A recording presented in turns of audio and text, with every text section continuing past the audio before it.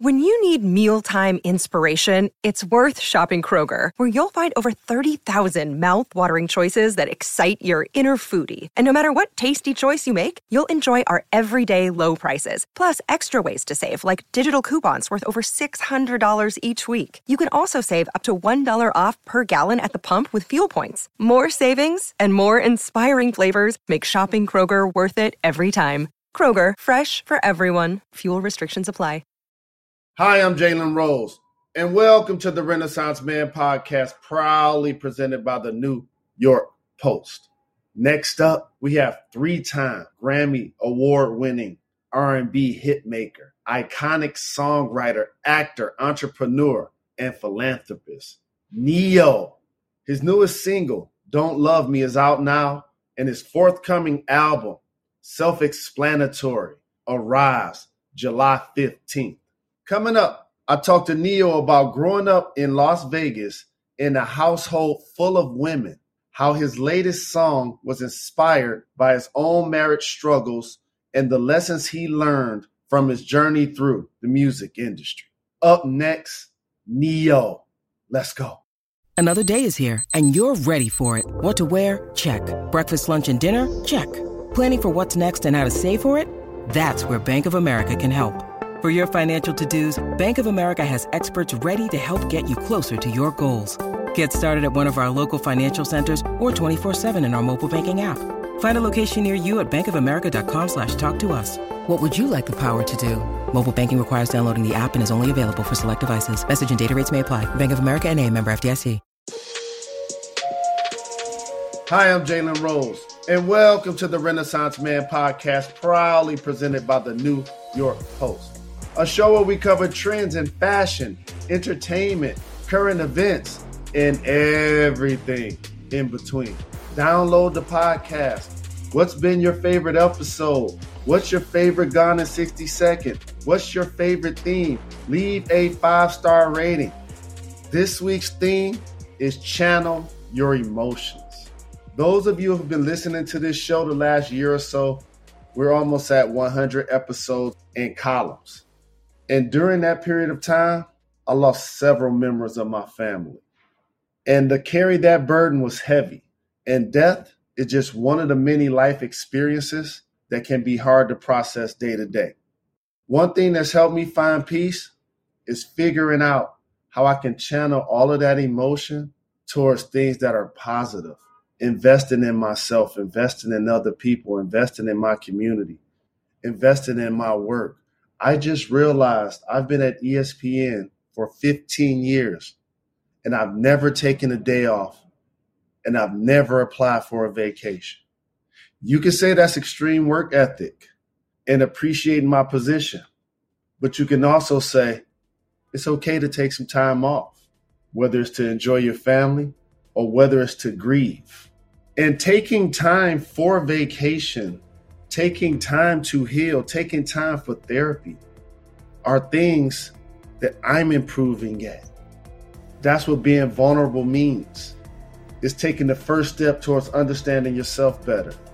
And when you understand yourself better, you have a clearer path to whatever success you're looking for. My next guest knows all about that.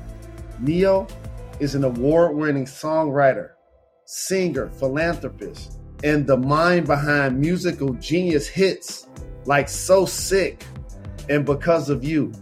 As a child, he used songwriting as a way to express himself, and it got him to where he is today.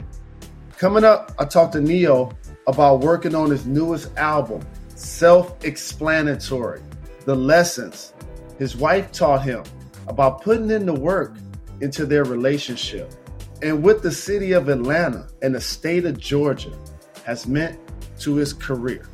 Up next, Ne-Yo.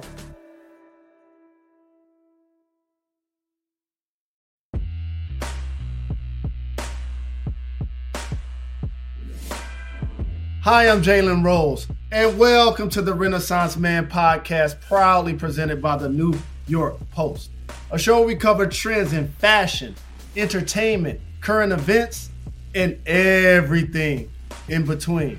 My next guest is a 3-time Grammy Award-winning R&B hitmaker, iconic songwriter, actor, and entrepreneur who recently released a new fly single. I can't stop singing it and watching the video, entitled Don't Love Me via Motown Records. It'll be his 8th studio album called Self-Explanatory and his first full length since 2018. It is my honor to welcome the talented Neo to the podcast. What's up, my brother? All love, man. All love. Absolutely. Appreciate you taking the time. What was it like for you growing up in Las Vegas? And did you always know you wanted to be in the music industry? Growing up in Las Vegas was as weird as it sounds. It's a tour. Anybody that's been to Vegas before, it's a tourist town. People come in, do what they're gonna do, and then get out of there. The people that live there are kind of no exception to that. They come in, do what they're gonna do, get too broke to leave, and then gotta stay. That was kind of our situation. But yeah, I went to high school there the whole nine, man. And it was, how you go through high school with that clique of friends, in 9th grade on through.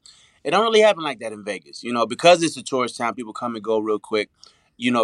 Every school year you start with brand new friends, so it kind of it forces you to be a people person, but at the same time it's like that camaraderie that normally that you come up with. You didn't really get that, you know what I mean? This is brand new people every weekend, every year. It's brand new people at school, so friends become kind of this microwave situation a little bit growing up in Vegas, And uniquely in Vegas, as somebody that frequents there, it seems like a place that we've discussed that you want to be there like 2 or 3 nights and you, as you mentioned, and be out, and right? Get out of there, yeah.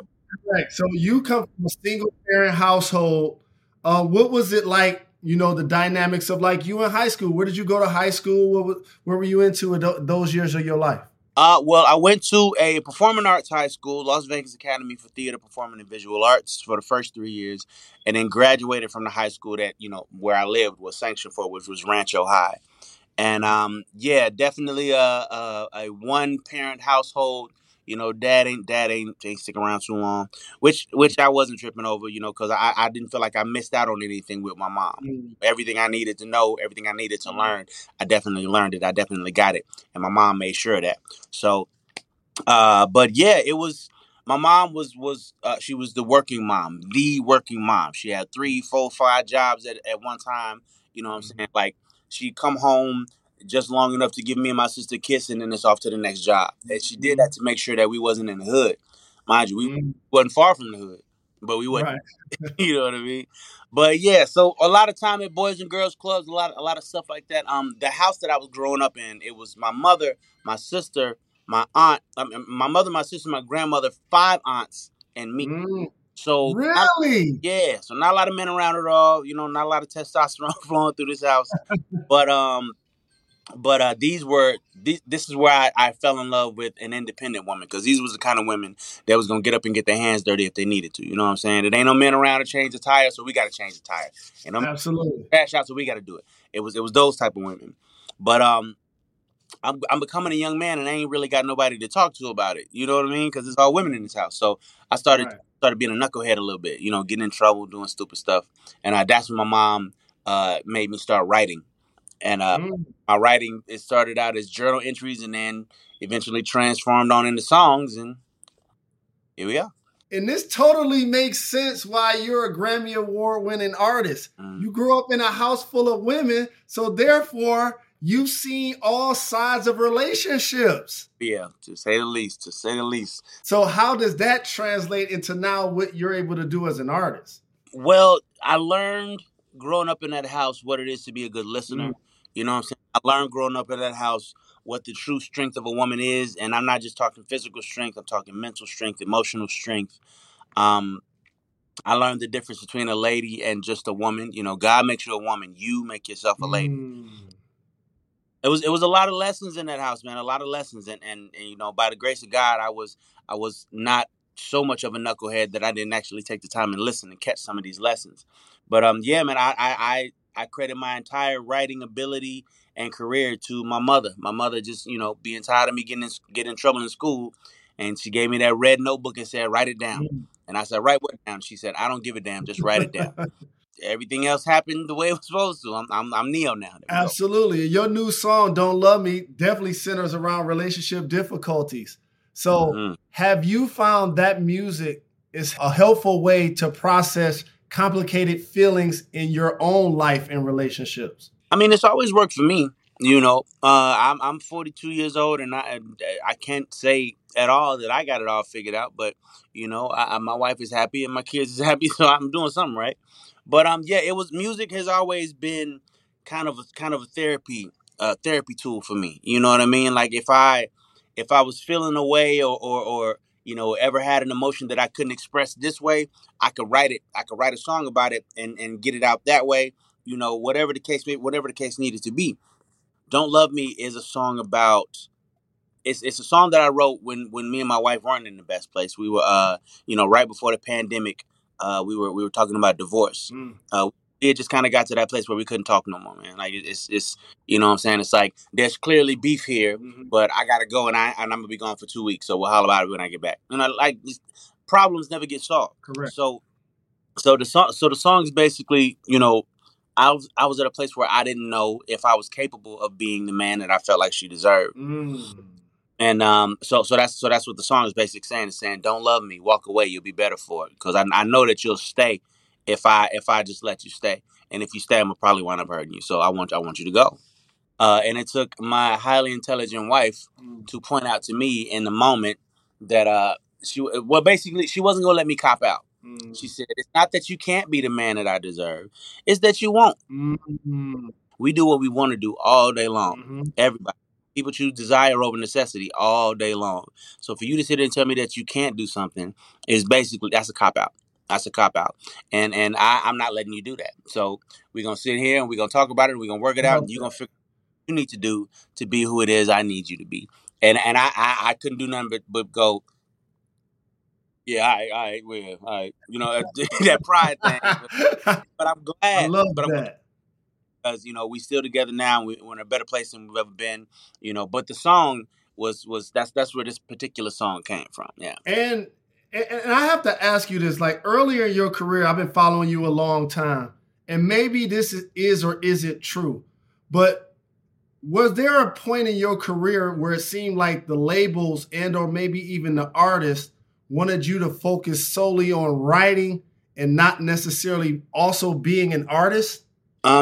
When I got over to Def Jam, it was understood that I was going to be an artist. L.A. Reid wanted to give me an artist deal, which was cool. But before then, I was just being a songwriter. So I had a deal before the Def Jam deal. I was signed over at Columbia Records for about 3-4 years, 2 of which I just sat on the shelf over there because basically, long story short, the album that I did over there wasn't really me. You know what I'm saying? It was their version of who they wanted me to be. And in the beginning of it, I was so green and just so happy to be there. I didn't realize that I could say no, and so I never did. I'm like, what y'all want me to do? Whatever. But I look back at the album like this ain't even. I don't even know this dude. So after that whole situation, because basically I told them I wasn't gonna cooperate if they didn't let me record some more songs that felt more like me, and they were like, "Well, your budget is depleted, so I don't know how you're gonna do that."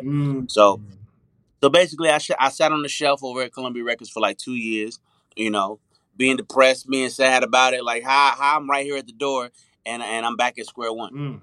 So it wasn't so much that anybody wanted me to be a writer more than an artist or anybody other than myself anyways. Because after that Columbia situation, I was like, if this is what it is to have a record deal, I don't want that. I'll just write it for other people, But then, through the writing, through the songs that I was writing, I was placed in front of L.A. Reid. And L.A. Reid was like, listen, I like what you do. I don't feel like I need to tell you what to do. I don't feel like I need to coach you through nothing to hold your hand. Like you do it already. So just do what you do. Just do it for us. And I'm like, all right, cool. Oh, that's dope. And he's a legend. And since then, I mean, you worked with Beyonce. You wrote the classic 2006 breakup anthem, Irreplaceable. What was it like working with Queen Bee? How do you get into another artist's voice to produce such a anthem like you guys did when y'all collaborated on that record? So with that song, it wasn't so much getting into another artist's voice as it was just writing a song that was relatable to everybody. You know what I'm saying, or at least women anyway. Um, I wrote the song based off of one of the aunts that I grew up in the house. Shout auntie. Oh yeah, our auntie, but the auntie that always had a new boyfriend every couple months. So it's one dude that stuck around a little longer than everybody else, but he found a way to mess it up. So everything in the song is true. Like she really did buy this dude a car, and this dude really was rolling the car around in the city with another chick in it. You know, not giving a damn about who's seeing him or whatever. She found out. She put all this stuff in a box to the left of the closet and told him to get on. Wow. So I wrote the song initially to keep it. I tried to like flip it and write it from a male perspective. And what I realized is that this song does not work as well from a male perspective as it does from a female perspective. So once Beyonce finally got her hands on it, that was all she wrote. It was the rest is history from there. What is it like for you as a talented writer to now give Beyonce a record and see that record become an anthem? What is it like when you first hear it on the radio, or then you see people's reaction to the song? I gotta say, being a parent now, and in that I've had those proud parent moments, is definitely that. You know what I'm saying? Mind you, these songs was my kids before I had kids. Correct. So, you know, so I'm listening to the radio and Irreplaceable comes on, and, you know, the DJ is going nuts, or people are calling in requesting it, or I'm watching Beyonce perform at that award show, and I'm just sitting back like, that's dope. That's dope. You know what I'm saying? Because it's my baby, and my baby is flourishing. You know what I'm saying? So it's a proud moment. It really truly is. What about linking up with Rihanna? Bangers like Unfaithful and Take a While. Like, take me into the dynamics of how those songs came about and working with Riri. So Rihanna was signed to Jay, signed to Rockefeller. So when I first met Jay, Rihanna's one of the first artists that he talked to me about. He said, we got this young lady. She's from Barbados. You know what I'm saying? She has a really, really dope energy. You know, she can dance, she can sing. She just needs them joints. So when I met her, she was young still. You know what I'm saying? Like it was like, you know, too young to even be looking at like that. Right, gotcha. Right, for sure. I always tell people that my relationship with Ree was a little weird because, mind you, as she's growing up, I met her when she was still a kid. Right. So as growing up, and all my homeboys was like, yo, you see Rihanna's legs? And I'm like, nah. I can't look. Oh, no, I can't look. Man, that's baby sis. I can't do that. But she's always been a workhorse, bro. Like, she's the one that'll get in the studio and stay in the studio until it's done. You know what I'm saying? Everybody sleep on the couch, and she's still hammering away at it. Like, she's that person. So I completely understand how she's as successful as she is now. Because from a kid, she was like, the work must be done. Like we're gonna figure it out. I don't care how long it's gonna take. We're gonna get the work done. And I've always appreciated that about her. There's so many young people that want to get into sports, that want to get into entertainment, that want to get into music, but they don't know the time and the energy and sacrifices that you make in order to even do an album. And right now, you're, like I mentioned, doing your first album since 2018. So can you talk about that process for people who don't understand, like, the time and energy that's going into you making Self-Explanatory before they actually hear it?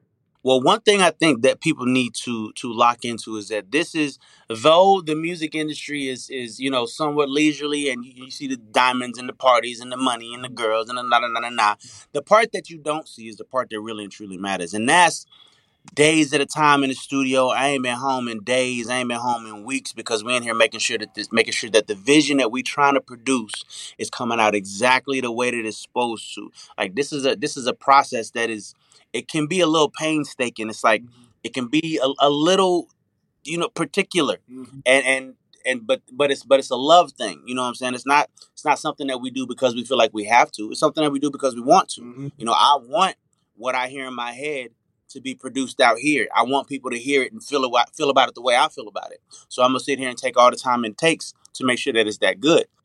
And it's something that you choose to do. You know what I'm saying? I don't know anybody that would choose to be away from their bed for 3, 4, 5 days at a time in this little bitty room with two other dudes, an engineer and a producer, trying to make a song. But if it's a love thing, you know what I'm saying? If it's a passion thing, then that's how it's done. You know, my studio here in Atlanta, I thrive in comfort. I got to be comfortable in order for me to be my absolute best. So my studio here in Atlanta, you know, we got showers, we got bedrooms, because because we understand that there will be those times where it's like, all right, yeah, it's 3:00 in the morning, but damn it, I'm hot right now. We can't stop right now. I'm in my zone, So 6, 7, 8 o'clock roll around and you ain't laid down yet. Well, go hit the bathroom. Go ahead, take a shower, go and get the room, and then when you wake up, get a few hours. And when you wake up, let's get back at it. Like that's what it is, and that level of dedication is what equals success in pretty much anything that you do. Real talk. Like if we want to be real about it, that level of dedication, eating, sleep, and shitting what it is. That's the level of dedication that gets you to the top. And L.A. Reid, the Godfather, and Babyface brought that to Atlanta and exploded that scene to now. You can't look left or look right and see somebody not representing the A in rap or R&B. So what has Atlanta and Georgia meant for your career and for your sound? Oh, man. So I moved out here. It was 2 stints of life that I was out here. I went back to LA for a little while, then came back out here just because the vibe and the energy out here just spoke more to me and who I am. So I've been here this time for roughly 6, 7 years. Well, I'm lying. Roughly 8 years, something like that. And I don't see myself living anywhere else, bro. I'm from Arkansas originally, as we discussed, so I'm a little bit country, but I grew up in Las Vegas, so I'm a little bit city too. Gotcha. So Atlanta is just that perfect mixture of both. On top of the fact that Atlanta is a place where you will find more individuals than a lot of places. Cats out here kind of got their own thing. You know what I'm saying? From the way from the way they talk, to the way the music sound, Atlanta is its own animal. You know what I mean? And that's refreshing to me that you could come out here and kind of let your freak flag fly, so to speak. And it's not only is it accepted, but it's like it's embraced. It's like the more individual you are here, the more love you get, as opposed to running around trying to be like or sound like somebody else. You know what I'm saying? Here and you doing your own thing, people are gonna rock with you for that out here. Like I dig that. Absolutely. And Detroit has a kinship with Atlanta. I'm pretty sure you see so many Detroiters there. I've seen you at Hawks games. And the thing is, like in Georgia, in Atlanta in particular, as you started to say that, that's exactly right. Individualism is embraced as an artist, and it's respected. You know what I'm saying? It's like, oh, you can make it on your own. That's dope.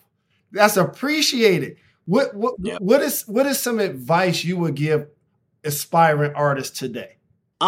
So there's pros and cons to the music industry now, right? Record labels are slowly but surely, in my personal opinion, becoming a little bit obsolete. Nowadays, a young, hungry cat that's willing to go get it, he'll make a song in his bathroom and upload that joint to Spotify the next day.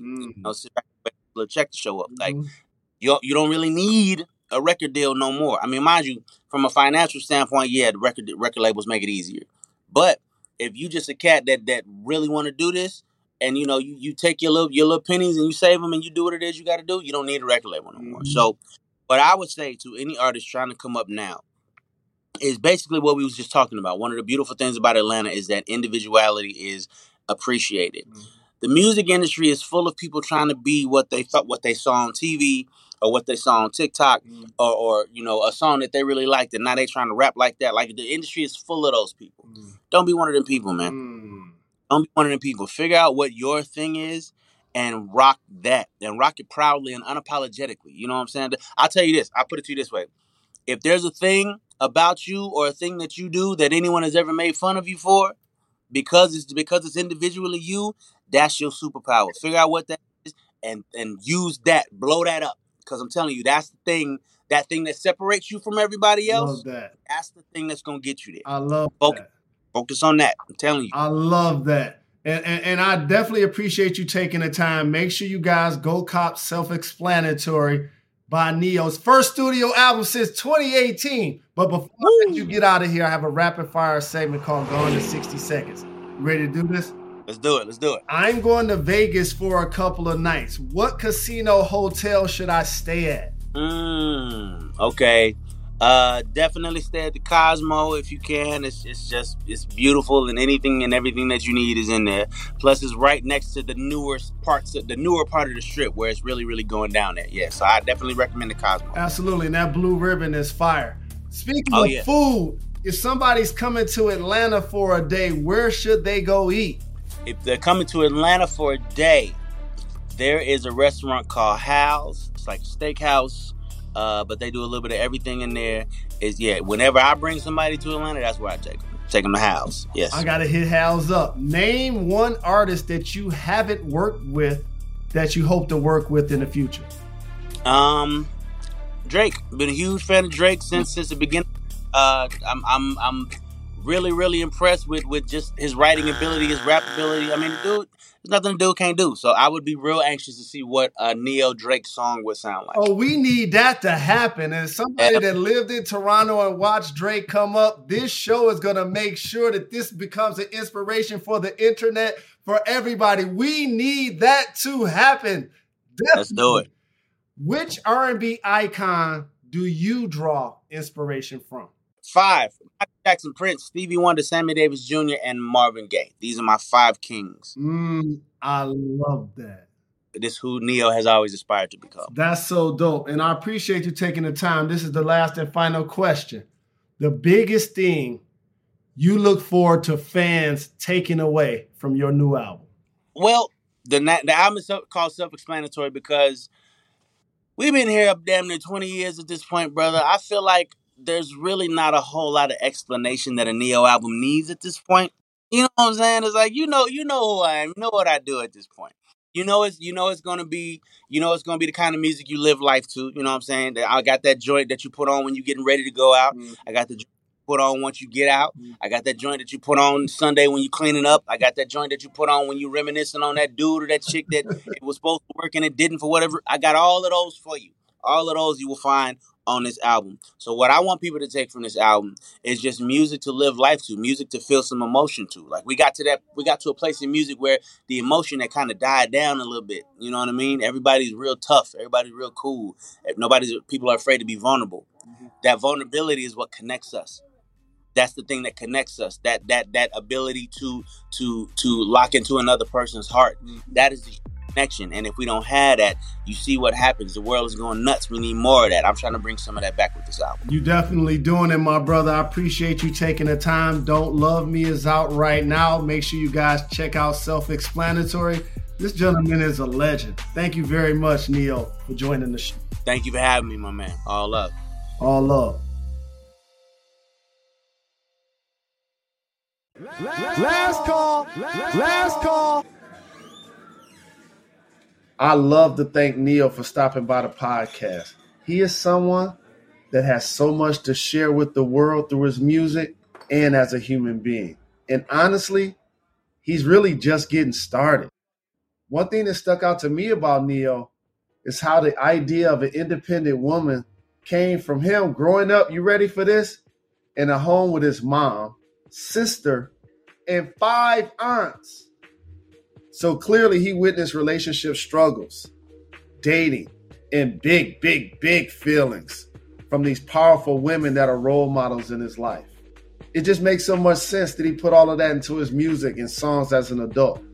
Who we're surrounded by during our formative years makes a huge impact on our lives. Who in your life has influenced you the most? Your parents, your grandparents, older siblings? These people have made a big impression on things as small as our musical preferences and as big as our career choices. Maybe you're that person for someone else. You never know. I'm the Renaissance Man. See you next week.